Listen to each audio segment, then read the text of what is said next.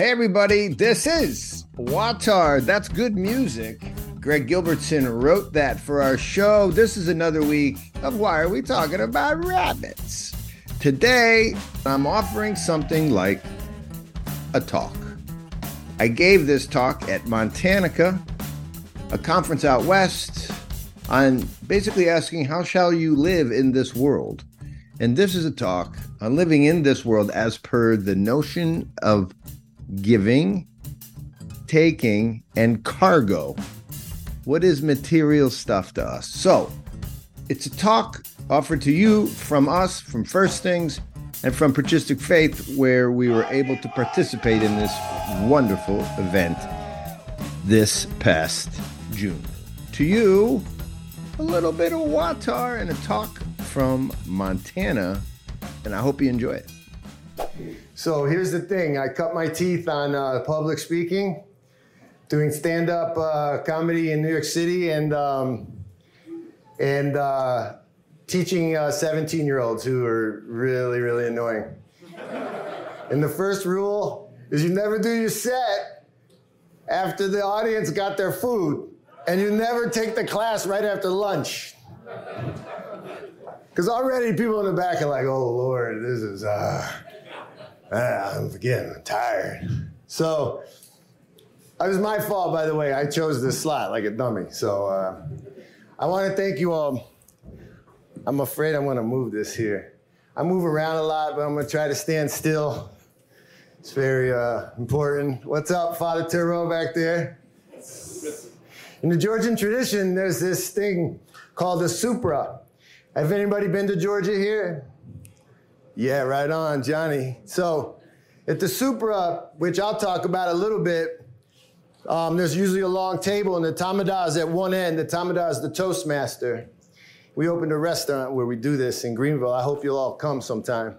And the other end of the table, the very other end of the table, the traditional seat at the other end of the table is for the oldest male.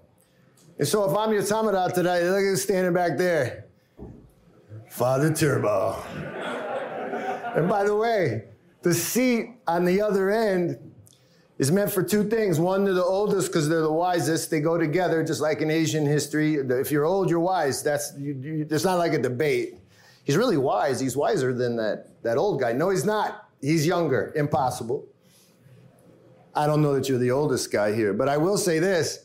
The other role that person on the other end plays is they watch the Tamada. And their role is as if the father to the son. And they just watch to make sure the Tamada is giving good toasts. So take a seat. You're making me nervous. Can I stop kidding, Father? Do whatever you want. Can I start with a toast?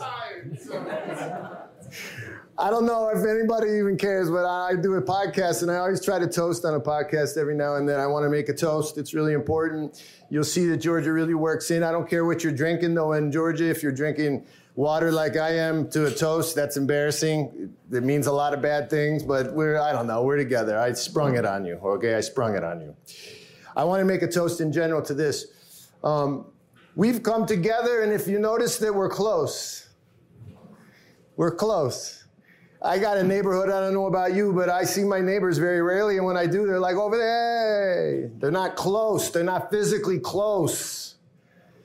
And there's an energy that is imbibed by us, and it's a proper Christic energy. And I know I felt it the last 2 days, and I'm going to take it home with me. So I want to make... By the way, if I cry a lot, it's weird, I know, but my dad did it too. I'm not even sad right now, but I'm just saying. I just want to say this. When we take this home, guys, Emmanuel, Christ is with us. Amen. God is with us. Gagimarjos, cheers to you. May to you the victory over death. Gagimarjos. So, I should say something now of some import, or not. I want to thank you all, first of all. Your Grace, I want to thank you. It matters. It matters. Where is he? Is he here? He's not back. It matters, though, that our clergy are here. As you guys know, I have a clergy person in my life. I'll talk about that, maybe not. It matters. Pray for us. Thank you for being here. Deacon Ananias, this lovely parish, Holy Trinity. Thank you. Thank you. It matters. So I'm trying to figure all this out, trying to figure out what to say, try to figure out why I should say it. Well, these 4 things kept coming up for me. And essentially, seek ye first the kingdom. It meant something to me, especially recently, right now at this moment. Service and sacrifice kept coming up. It's part of our work, which I'll explain. So I want to talk about that. America kept popping up. The Western world. Patrick, bravo. Patrick's seeing, there he is. He's seeing the Western world. And I couldn't avoid it. I couldn't avoid it in this conversation, so I'm going to talk about that. And then wealth and poverty. Wealth and poverty. I feel like we have to address these ideas, at least I do as the chosen speaker, and I'm going to. And so to do that, I want to start with service and sacrifice and what that is and how it ties into seeking the kingdom. And to do that, I just want to tell you a little bit about myself, if I could, because some people don't know. And if you do know, you should hear it from me, not from the interwebs, whatever that is. So we do this thing called First Things Foundation. And I don't know how to explain this. It's not very orthodox, according to this guy I know, my brother. He jabs me. And first of all, I just want to say I am not him. My name is John. He's Peter. Whenever I show up in an Orthodox church, it's a hassle, but I love him very much. Where's the camera? I love you, bro. Love you. A lot. Yeah, I don't know what ethos I have, but it's barely Orthodox. But here's the deal. That guy is blessed. Pray for him. He's excellent. He also tells the truth. He can't help it. I know I sat in the back of my dad's orange Buick a lot with him, and we had a lot of fights, and we threw some punches, and they land with truth, I'll tell you right now. So pray for him. But yeah, I do First Things Foundation. And we have people in our organization that are atheists. We have people that, well, one of my favorite person was a Georgian woman who pretty sure that she was an atheist and then suddenly a Mayan shaman. Yeah, I know. It was weird. We kind of take them all. But I want to say something about what we do. What we do is we take a bet that if you combine something like perseverance and love, and you combine that with asceticism, what happens is you get orthodoxy on some level that speaks to the people in our society right now in a way that's proper. Here's what I mean. We take a bet that if you go overseas or you go to Appalachia or you go to the toughest places in the world, by tough here, I want you to hear impoverished. But you'll see when St. John Chrysostom starts talking to us, we know the real deal. But I want you to think of hard places to live. I've lived overseas for almost 6 years of my life with no running water and no electricity. That teaches you a lot. And we send folks into those communities, and what happens when they get there is we take a bet that if they spend enough time in the community, imagine you guys, you're Kailan or you're Sindala in West Africa, in Mali. This is the village. We all came together. Imagine. If I spend enough time in this village, not a weekend like USAID showing up, rolling in, handing out papers and getting everybody to say, hey, give us money. If we spend enough time in this village and I meet the right people, about 10 of you, about 10 out of 100, really it's 9, have an enzyme. There's something about you that's magnificent. You probably don't read or write. No good. You probably dropped out by 4th grade in the places where we work in Mozambique and Sierra Leone and Georgia. But you got something. And what you have is amazing and magnificent. In our country, we call it creativity or entrepreneurship. You can't call it that in these places because entrepreneurship implies an individual wealth gain. Very few people say, I say entrepreneur, and you say 11 people. No, it's 1. You can't say that in an ancient society or in old world societies where they work together as in community, because an entrepreneur that makes a lot of money in Kailan where we work, in West Africa and Sierra Leone, they have to give it away by definition. If they don't give it away to their friends and their neighbors, and especially to their family, then they get ostracized and they get exiled. So a lot of people who do mission work get confused. They call that thing I just described as corruption. But what it actually is communitarianism. It's the necessary giving to those who made you, even though you earned it. But of course, we know you didn't earn it. You didn't even earn your own skin. Your parents gave you that. So it's a natural returning. And so what we try to find are those 6 people, those 11 people, that one person who will organize, and then we give them attentiveness. We attend to them and to their projects so that they can grow their own project in their own community, in this community. But we have to do it as outsiders, and there's a reason. Because we do it as an insider, what happens? I can't get any traction. The minute I work with you guys, then, hey, what about, you're from us. You're not from, I can't get traction. So the outsider is essential. The last thing is, the outsider has to practice asceticism. That's what we do. That means if you guys live in mud huts and you eat the same meal for lunch and you do, trust me. I lived in a village in Mali for 2.5 years. I swear to you, I'm not exaggerating, Evan, not this much. They ate sanyo kini, that's millet, every day for lunch for the entirety of the 2.5 years. I never saw a different meal made in that village at lunch. At dinner, they got crazy, maybe did 1 or 2 different things. But at lunch, the same thing. And we ask our men and women to do that. We ask them to not take their own cars. They have to take public transport. We ask them to use local clinics. Try recruiting someone when you tell them you got to use a local clinic. They don't like that. You wouldn't like that, but come. Because it's amazing what happens. You practice a type of asceticism that leads you into orthodoxy, even if you're not. Of the 33 people we've sent, nearly 8 people out of those 33 have converted to orthodoxy. In Africa. Okay, figure that out. There's no church around. I don't know how to explain it to you. It happens. So I'm telling you all this because essentially my work is about something like hospitality. And by that I mean offering health. Hospital is a word, guys, tied to hospitality.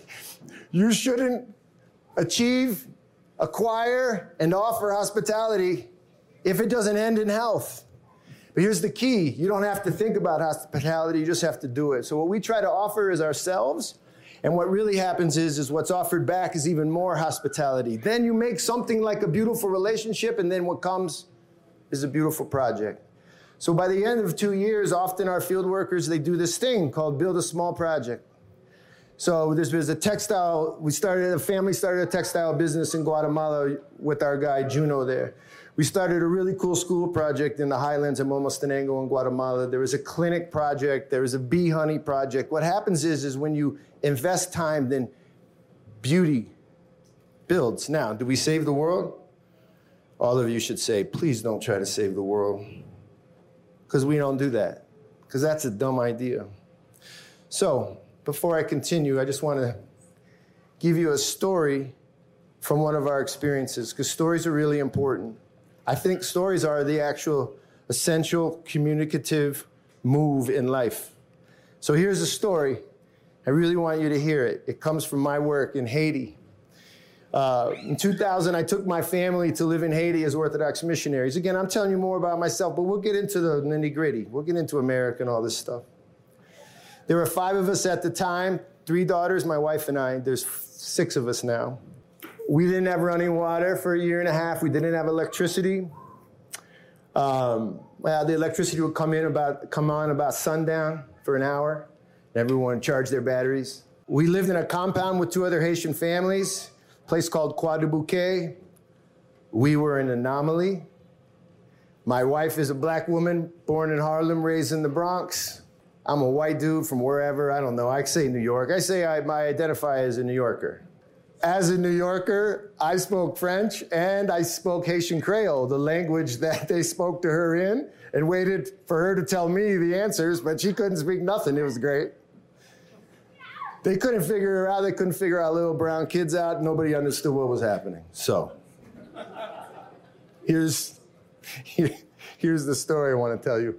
On the second day, I met the priest I would be working with. This was under WAWTAR. This is 20 years ago. No, not quite. And I met the deacon. He's a good man, okay? I met them and they said, let's take a ride. We'll go have dinner at the deacon's house. For some reason that day, Father Turbo, I don't really get this, but I was driving. I don't understand why they had me drive. I barely knew Port-au-Prince, right? So we're going through Port-au-Prince. The priest is sitting here, the deacon's behind, and we hit traffic. It slows way down, but it's a lot happening. And I see a crowd or not, but the traffic is very slow. I could walk faster than the car. And then a man comes just off to my left. I can still see this. He comes out, and he on the other side of the road, but he's weaving through the cars. And I notice, I can still see his jaw. I can see his face, his strong jaw. And he walks right in front of my car, just over here, and then drops. And the reason he dropped is because he had a massive, massive open wound across his head. I couldn't even see his face. He was bleeding. Just the worst scene you can imagine. And behind him were people also weaving in and out. I'm talking like not 2, but like 20 people. And so I put the car in park, and I said to the priest, I said, and I'm not sharing names because I don't want to do that, but I said, hey, Father, let's get this guy. And I had already started to get him. And he said, no, don't do this. No. Do not open that door. Whatever you do, don't open that door. And the deacon's like holding me, like this way. And I'm like, whoa, we got to get this guy. We should put him in the truck. No, whatever you do. And I try again, but they're holding me. I said, what's going on? He goes, if you get out of that truck right now, you're going to be responsible for everything that happens right after that, everything. And I'm like, what are you talking about? I'm going to put him in. And I'm having this bad French fight. I can't speak French that well. And I'm trying to explain. I'm getting out of the car. And they said, if you get out of that car, then we're going to take the car and leave you. You mustn't get out. And so then I put the car in drive, like almost entirely against my will. Or was it? And then we just inched. You would think we drove off, but the problem was there was traffic. So we just inched away from this man he's in bad shape. And then eventually the traffic lightened up, and I'm trying to get an explanation. They go to the house, go to the house. They got to the house and had dinner. The whole dinner was like, never, ever stop for anyone on a road like that. Don't you know what they think of you? And I'm like, what do they think of me? You're an American, you have money. They're going to take all that money off of you the minute you try to help the guy. I'm like, who's they? It's the government, the police. When you go to the police, they're going to make you pay for his burial. They're going to make you pay for all the fines that are required by the police. Don't touch that guy. He's probably a thief anyway. I was less than 48 hours in the country. I had lived in Africa and already in Georgia. I mean, I'd seen some stuff, guys. I'd seen people be killed, but I was like, this is crazy. This is the priest. So I drove back 2 hours later, maybe 3. We took the same road back, and that man was laying on the side of the road dead. And people were walking around him, going off to wherever they were going off to. That's the truest story I can tell you, because it actually is probably one of the... I'll get back to it. There's a reason for the story, because what I want to talk about demands the story, okay? But it was a pretty serious story, so we're going to come back to that. Not because I'm crying, because I want to come back to it on purpose. Let's talk about America for a second.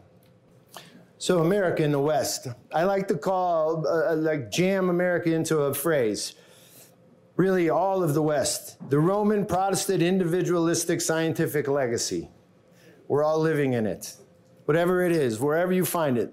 The Roman Protestant individualistic scientific legacy we call modernity. It's a big topic. But I'll just boil it down today into just one simple concept. Dr. Rupert Sheldrake. Does anybody know who Sheldrake is? Right on. Right on. I want to tell you about Rupert Sheldrake because he helps us to understand something. He's a PhD from Cambridge. if there's a university, he's probably spoken at it, right? Sheldrake has written a bajillion books, incredible books. I highly recommend them, though they're super weird. Be ready for weird, because what he's trying to do is wake up. He's not trying. He can't help it. He's waking up. He's written a book about the physics of angels, because he's a scientist. Well, you can't just be angels. There's got to be like a way they do that stuff. And so the physics of angels is one of his books. He's written a book. It's really interesting about what is objectivity. Very fascinating. We know the object, of course, is Christ. He's not there yet, but it's interesting. He realizes without the object, there can be no subject. There's only nihil. He's very interesting. So he's a world-renowned scholar. Google rates him as a 40 on the high H index. I don't know what that is. He scored an indomitable 120 on the I-10 index of Google scholars. I swear I'll give you some money if you know what that is right now. I do not know what that means. What I'm trying to say is he's really good at science and really good at Google, and he's really one of these interesting characters. And now you need to know what he says. He says that what matters to moderns is matter. That's why I like the two talks today earlier before me. Because he's a scientist and he's interested and he's willing to open up his mind, what he starts to see is that if a scientist believes in something like matter and material reality, they are not in alignment with reality. Sheldrake, I'm telling you about him for a reason, I promise. Sheldrake, this mega scientist, has begun to realize what the scientific enlightenment has given us. And I tell you all of this because he created a top 10 list. Want to do it? Here's his top 10 list. I told you I did stand up. I can't get away from it. That's why my brother's like, I'm not going on that podcast with you. That happens. Here's his top 10 list of things that this room believes. And here's what I mean. You believe it because you're modern. If there's somebody in here who was born, I don't know, in say 1211 AD, let me know, because you would not be on this list. But this list applies to you if you were born, well, if you're alive right now, it applies to you, okay? He says, I think he's right. He says that every modern person has in some way imbibed this top 10 list, and in some way they live by it. Let's see. Number 1, nature is mechanical. It's predictable. Like, if you go up to the top of a building and jump off, I can predict what's going to happen to you. And you think it's going to happen to you too. Matter is unconscious. Number 2. In other words, when you painted that rock as a kid and put eyes on it, that was the joke. It doesn't have a conscience. Nobody was like, I wonder what it's thinking. The laws of nature are fixed, right? They're fixed. And they're always fixed. That's 4. Everything that entered the world at the Big Bang is everything there is, and it's all that ever will be. There won't be more of it, there won't be less of it. That's number 4. Number 5, nature is purposeless. Nature has no purpose. It has no telos. It just does stuff, and then does some more stuff, and then it does some other stuff, and then no one knows why, and you don't know why, but it just does stuff. That's nature. It's purposeless. Inheritance is entirely material. Number 6. You are what your parents gave you as genes and cytoplasm. That's it. That's you. That's you. You have a hunchback because your mom had a hunchback. Sorry, I don't know what to tell you. That's how it goes. Number 7. The number 7 truest thing about modern people and what they believe. Memories are stored in your brain. You remember about yourself. What you remember is stored in an atom, a molecule, dancing about, waiting for a curtain call in your brain. That's it. What you know about yourself is stored in your brain. Your mind is in your head, number 8. Consciousness is circumscribed by a home you call your skull. That's it. If you don't have a skull, you don't have a mind. Fact. Do you believe this stuff so far? If you're like, I don't believe any of those, I don't believe you. Psychic activity. Things happening in your brain and then affecting other brains. Say like, I don't know, what I'm thinking right now can't affect you. That's the rule. It can't affect you. And that law that says everything that's happening in here is only happening in here is, for me, something like building 7. Let's just not talk about it. Doesn't seem real, seems kind of weird that my brain could affect your brain somehow in a weird way that's not in my skull. Let's not talk about it. It makes me feel uncomfortable. I don't want to get fired. That's number 9. And number 10 is medicine is mechanistic. And it's the only kind that works. This foundation of modern life really doesn't need a punchline, I don't think, because if you think that's true still, you got a problem, okay? But modern medicine is mechanistic, and I think we all think of it that way. You're like, put it in my mouth. I'm waiting. There's a relationship between what you do and how you should feel. We believe that to be true. Now, why am I telling you all these things, this top 10 list? This top 10 list, cited by the world's most intriguing scientists as what we've come to believe in modernity, this list has, in some ways, been our legacy, what we've inherited. You did it at school. We did it at school, and you imbibed it, and I imbibed it. We imbibed it, and now we're waking up. This room is red-pilled, or whatever you want to call it. We're waking up. Sheldrake is waking up. Orthodox Christians are waking up. This might not be true, but still the list has a lot of utility, and this is why it has utility, okay? The list has utility because it tells us who we have been, which helps us to understand the next thing of how we should act in a world that may not be telling us the truth. How should we act in a world that doesn't tell us maybe how reality is? So, do you guys think those things are true? Not do you think they're true according to your orthodoxy, but do you think people around you generally, when I go out here to the store, do you guys think, I think they think it's true?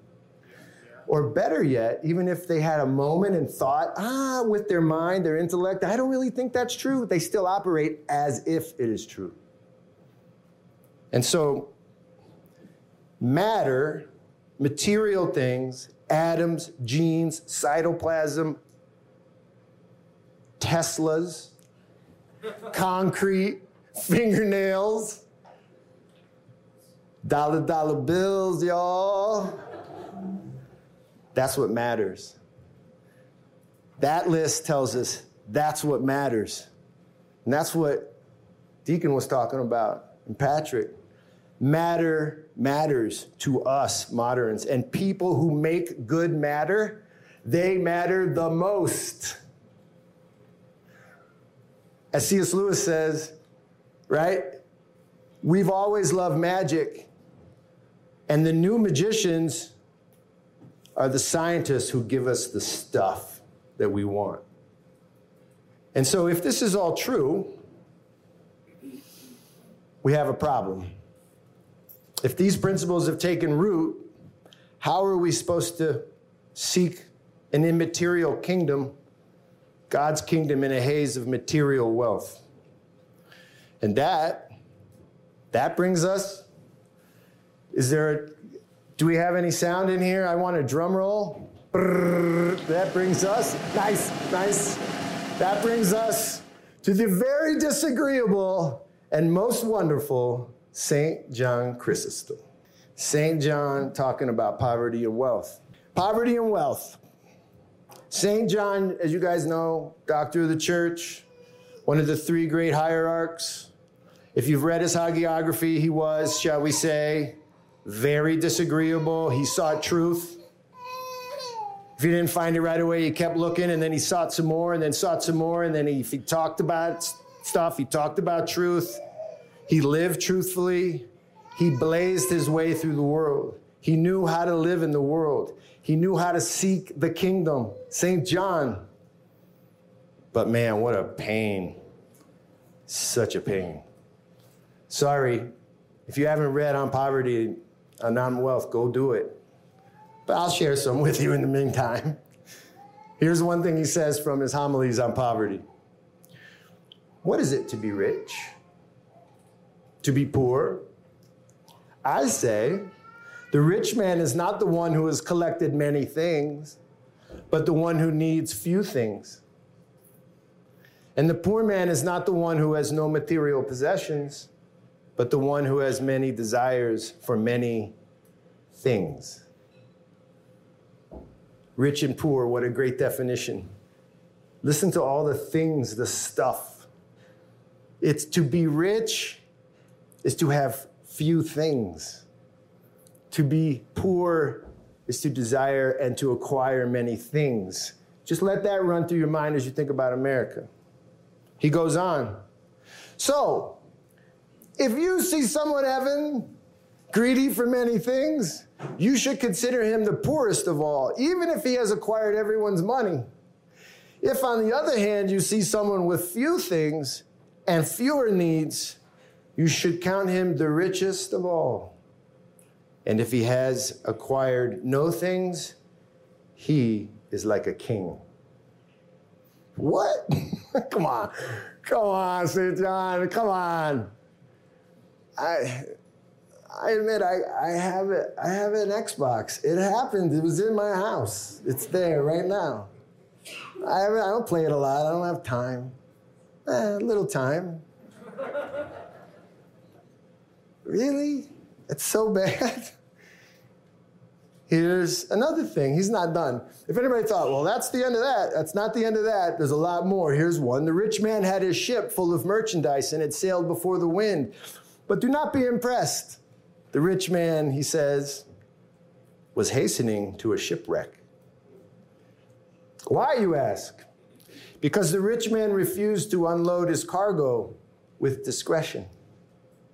And this, of all these little words I wrote, this is my favorite.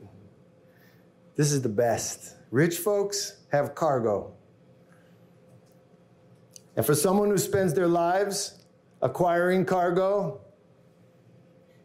thinking about cargo, measuring cargo, delivering cargo, handling cargo, becoming a cargo file, for that person, unloading and throwing that cargo overboard, that's a really hard thing to do.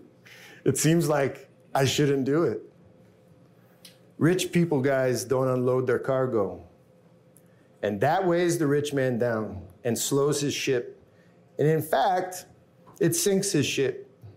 It invites the dark deep below. It brings a man closer to diabolos. And the best part of this quote for me is that St. John says the rich man didn't unload his cargo with discretion. Don't do this, Joseph. Let's say that you like this talk a little. Don't get in your car, drive home, take all your stuff and throw it in the garbage. Don't do that. Bad. Yeah, it's not terrible, but God, he's not like, way to go, Joseph. Discretion. Discretion. To be healthy, right? To be healthy, you must unload your cargo, right? But you have to do it with discretion. Intentionally. The way someone bandages a wound, right? The way someone ingests a healing medicine. You don't take a pill and pop it in your eye. You take a healing medicine and make sure it goes all the way down. You make sure that with the intention that you bandage your brother who's sick. To be healthy, a rich man must unload their cargoes. It's the medicine for what ails them. It is the beginning of hospitality. It is the beginning of a hospital. It's where you get healed.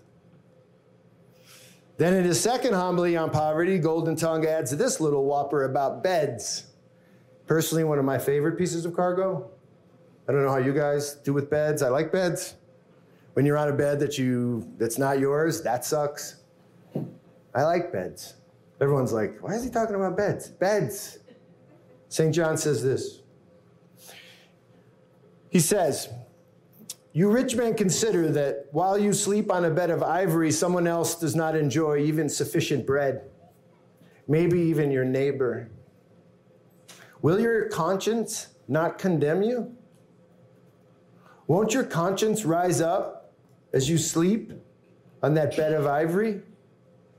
Won't your conscience awaken and denounce this inequity? And if it does not rise up, what defense will you have before God? Then he talks about King David. King David probably had a few beds. Consider David, he says, what kind of bed did he have? Not adorned all over with silver and gold, but his bed was adorned with tears and confessions. He himself, David himself tells us, I shall wash my bed every night. I shall water my couch with my tears. David washed away his sins of stuff with tears of contrition. He gave away his ivory bed too. And so, if you think of this for a minute, Rupert Sheldrake is a recovering light person. He's a recovering person of the Enlightenment. And he tells us, as a scientist, that we moderns believe in 10 things that really are just one thing. And that one thing is that matter is all that matters. And then St. John tells us that when you acquire goods, those goods are actually killing you. He tells us that matter doesn't matter at all. The modern world tells us it's all there is, and our lights tell us that it's actually poison. We have a problem. We have a problem. I immediately think of a show my wife really likes. It's called Hoarders. Who's ever seen Hoarders? Come on. Come on. Don't be ashamed. That's right. That's right. You've seen it. Don't be ashamed. Hoarders is basically a show for voyeurs. Again, I'm sorry to you guys and to my wife. I watch it too. It's for voyeurs who want to watch what happens when people accumulate and acquire and keep getting new stuff. What happens? It's really gross what happens. Okay? Rats happen. Grime happens. Insects happen. Watch the show. These cats have so much stuff in their house, they don't even know what's in their house anymore. Here's the other thing. Secretly, everybody knows a hoarder. You know 6 degrees of separation? I think my best friend, Terry Ole, I think he was a hoarder. Well, I think his parents were hoarders, because I used to walk through the house going, wow, they have a lot of books. And now I think back, that was an abnormal amount of books. It was a hoarder house. It's a particular kind of disease. Come with me to Sierra Leone. Come with me to West Africa. They don't have hoarders, guys. No offense, okay? That's never happened. You're not like walking into a mud hut filled with random things piled up so high that snakes live in there. Because if you watch the show, that's what happens. That's what actually happens. So, I think what's happening is you're watching a show that's diabolos. That's dissolution. In the Greek, diabolos is the opposite of symbolos. Symbolos is that symbol, icon which unites. Diabolos is that which is falling apart. I think you're watching dissolution. That's what happens on the show. People of all stripes become consumed by the thing they collect. The other thing you see on the show is that there's this weird team of specialists. Because it's America. You got to have the bad guy and the good guy. This team of specialists in T-shirts come in to save the hoarder, right? I'm not lying, if you've seen it. And they come in, and the whole show is about, like, how are we going to save this guy? So how do you think they save him? What do you think the answer is? It's not. They take all their stuff, throw it in a giant dumpster, and take it to the ocean, which is a whole nother story. But anyway, they dump all the guy's stuff. And you should watch the hoarders. They're like, no, that's my jersey from when I was a kid. You're like, well, maybe hold on to that one, but why do you have 74 jerseys? And they just extract this stuff from the hoarders, right? They make the hoarder give away their stuff, and it's a perfect and apt image. It helps us answer the question, how should I live? How should I live? How should I attain the kingdom? Do you have a savings account? I got it. It's not very big, though, I will admit. If it's big enough that bugs can hide in it and rats, does it pile up? Does it smell? Bring it to the extraction team, take your medicine, and give it away to your neighbor. Dare you. You won't. You might. Maybe. You won't. Evan, maybe? Possible. Does your parish have a giant endowment fund? I've been to some towns where some really big churches have some really big endowment funds. Definitely some lice and mice are living in that endowment fund. No offense. And it smells. It's a stinky, stinky thing. Bring an extraction team, hand that stinky thing over to the poor, and get your health back. Big endowment fund, people. I would highly recommend that. Is your uncle sitting on a big 401k the size of Big Sky Country? Help him get healthy, please, and give it away, like now. Well, what will I do when I'm old? I don't know. Be a Christian and find out.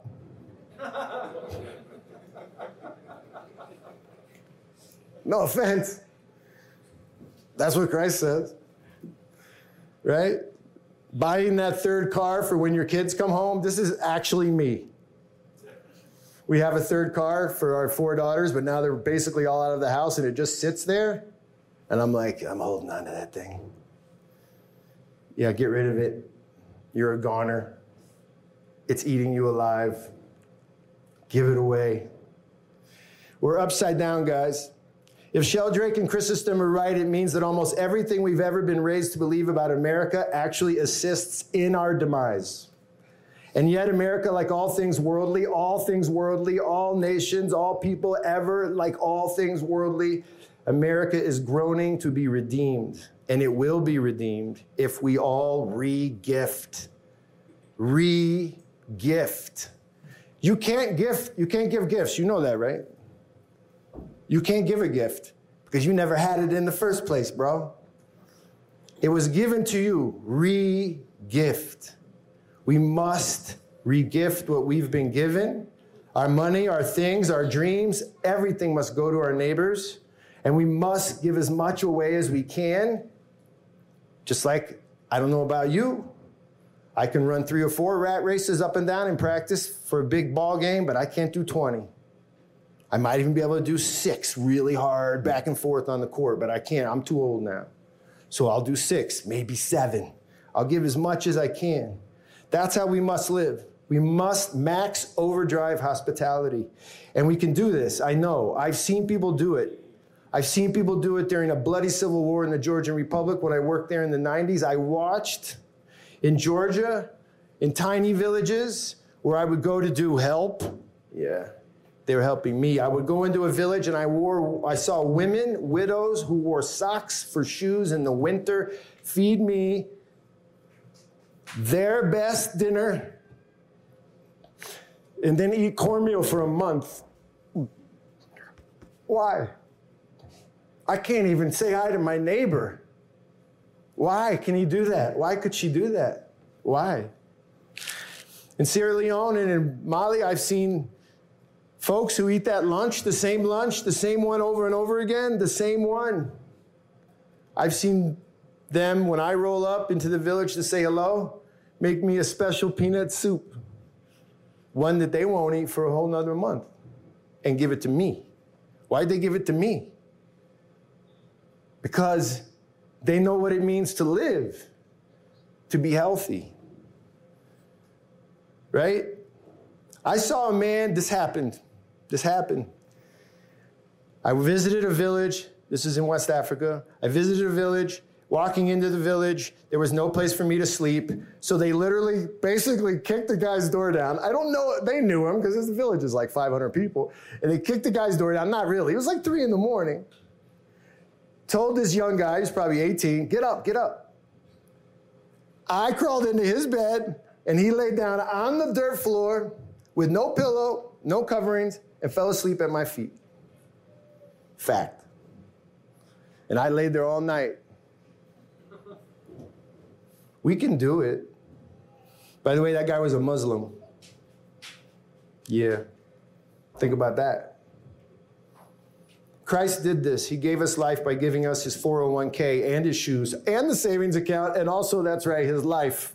And I'm sorry, but it's true. He went all in, and in turn, we live. And that brings me back to the sad story about the guy laying on the side of the road whose head was gashed in and who was laying there when I got back dead. It's pretty clear that right now, I didn't get out of that car. All these years later, I know what happened.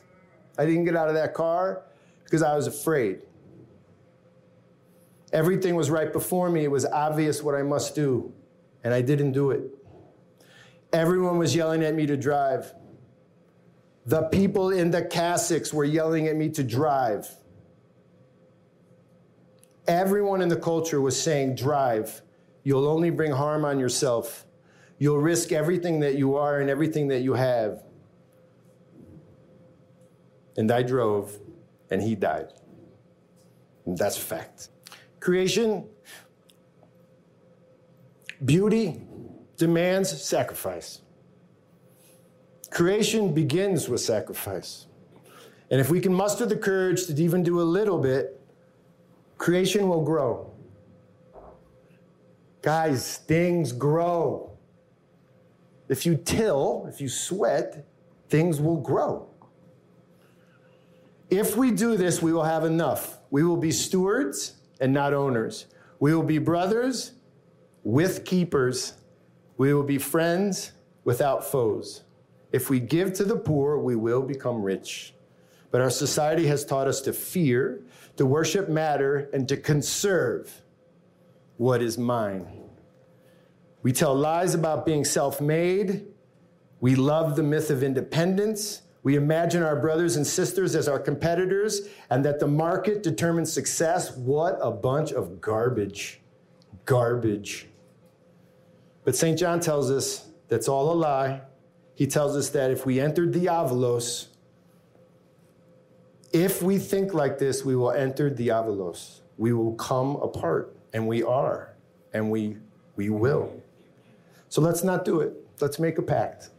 This is the end. Let's choose symbolos over diavolos. Let's choose radical hospitality over reasonable ideology. Emmanuel, we can do it.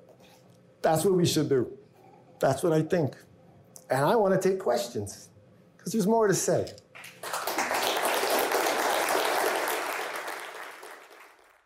Thanks for tuning in today. Gosh, that's heavy stuff. Also, if you cry, I don't know, just go back and look. When I'm crying, it's weird. I don't think you should cry so much as I do. What? Oh, it's so embarrassing. You know what, though? This is a tear shed for all of the beauty that you guys offer to our work. Keep supporting us. It matters. So many stories to tell about people in the field, folks who've come home and gone about a beautiful life here after being, taught all the deep lessons over there, wherever there is, Mozambique, Sierra Leone. Greetings to all of our field workers. Love you guys. And greetings to all of you who support us. Love you. Our work is unique. Check us out, www.first-things.org. See you soon for more talk about the old and new worlds, including this conversation about baptism coming up on the next couple WAWTARs. Peace out.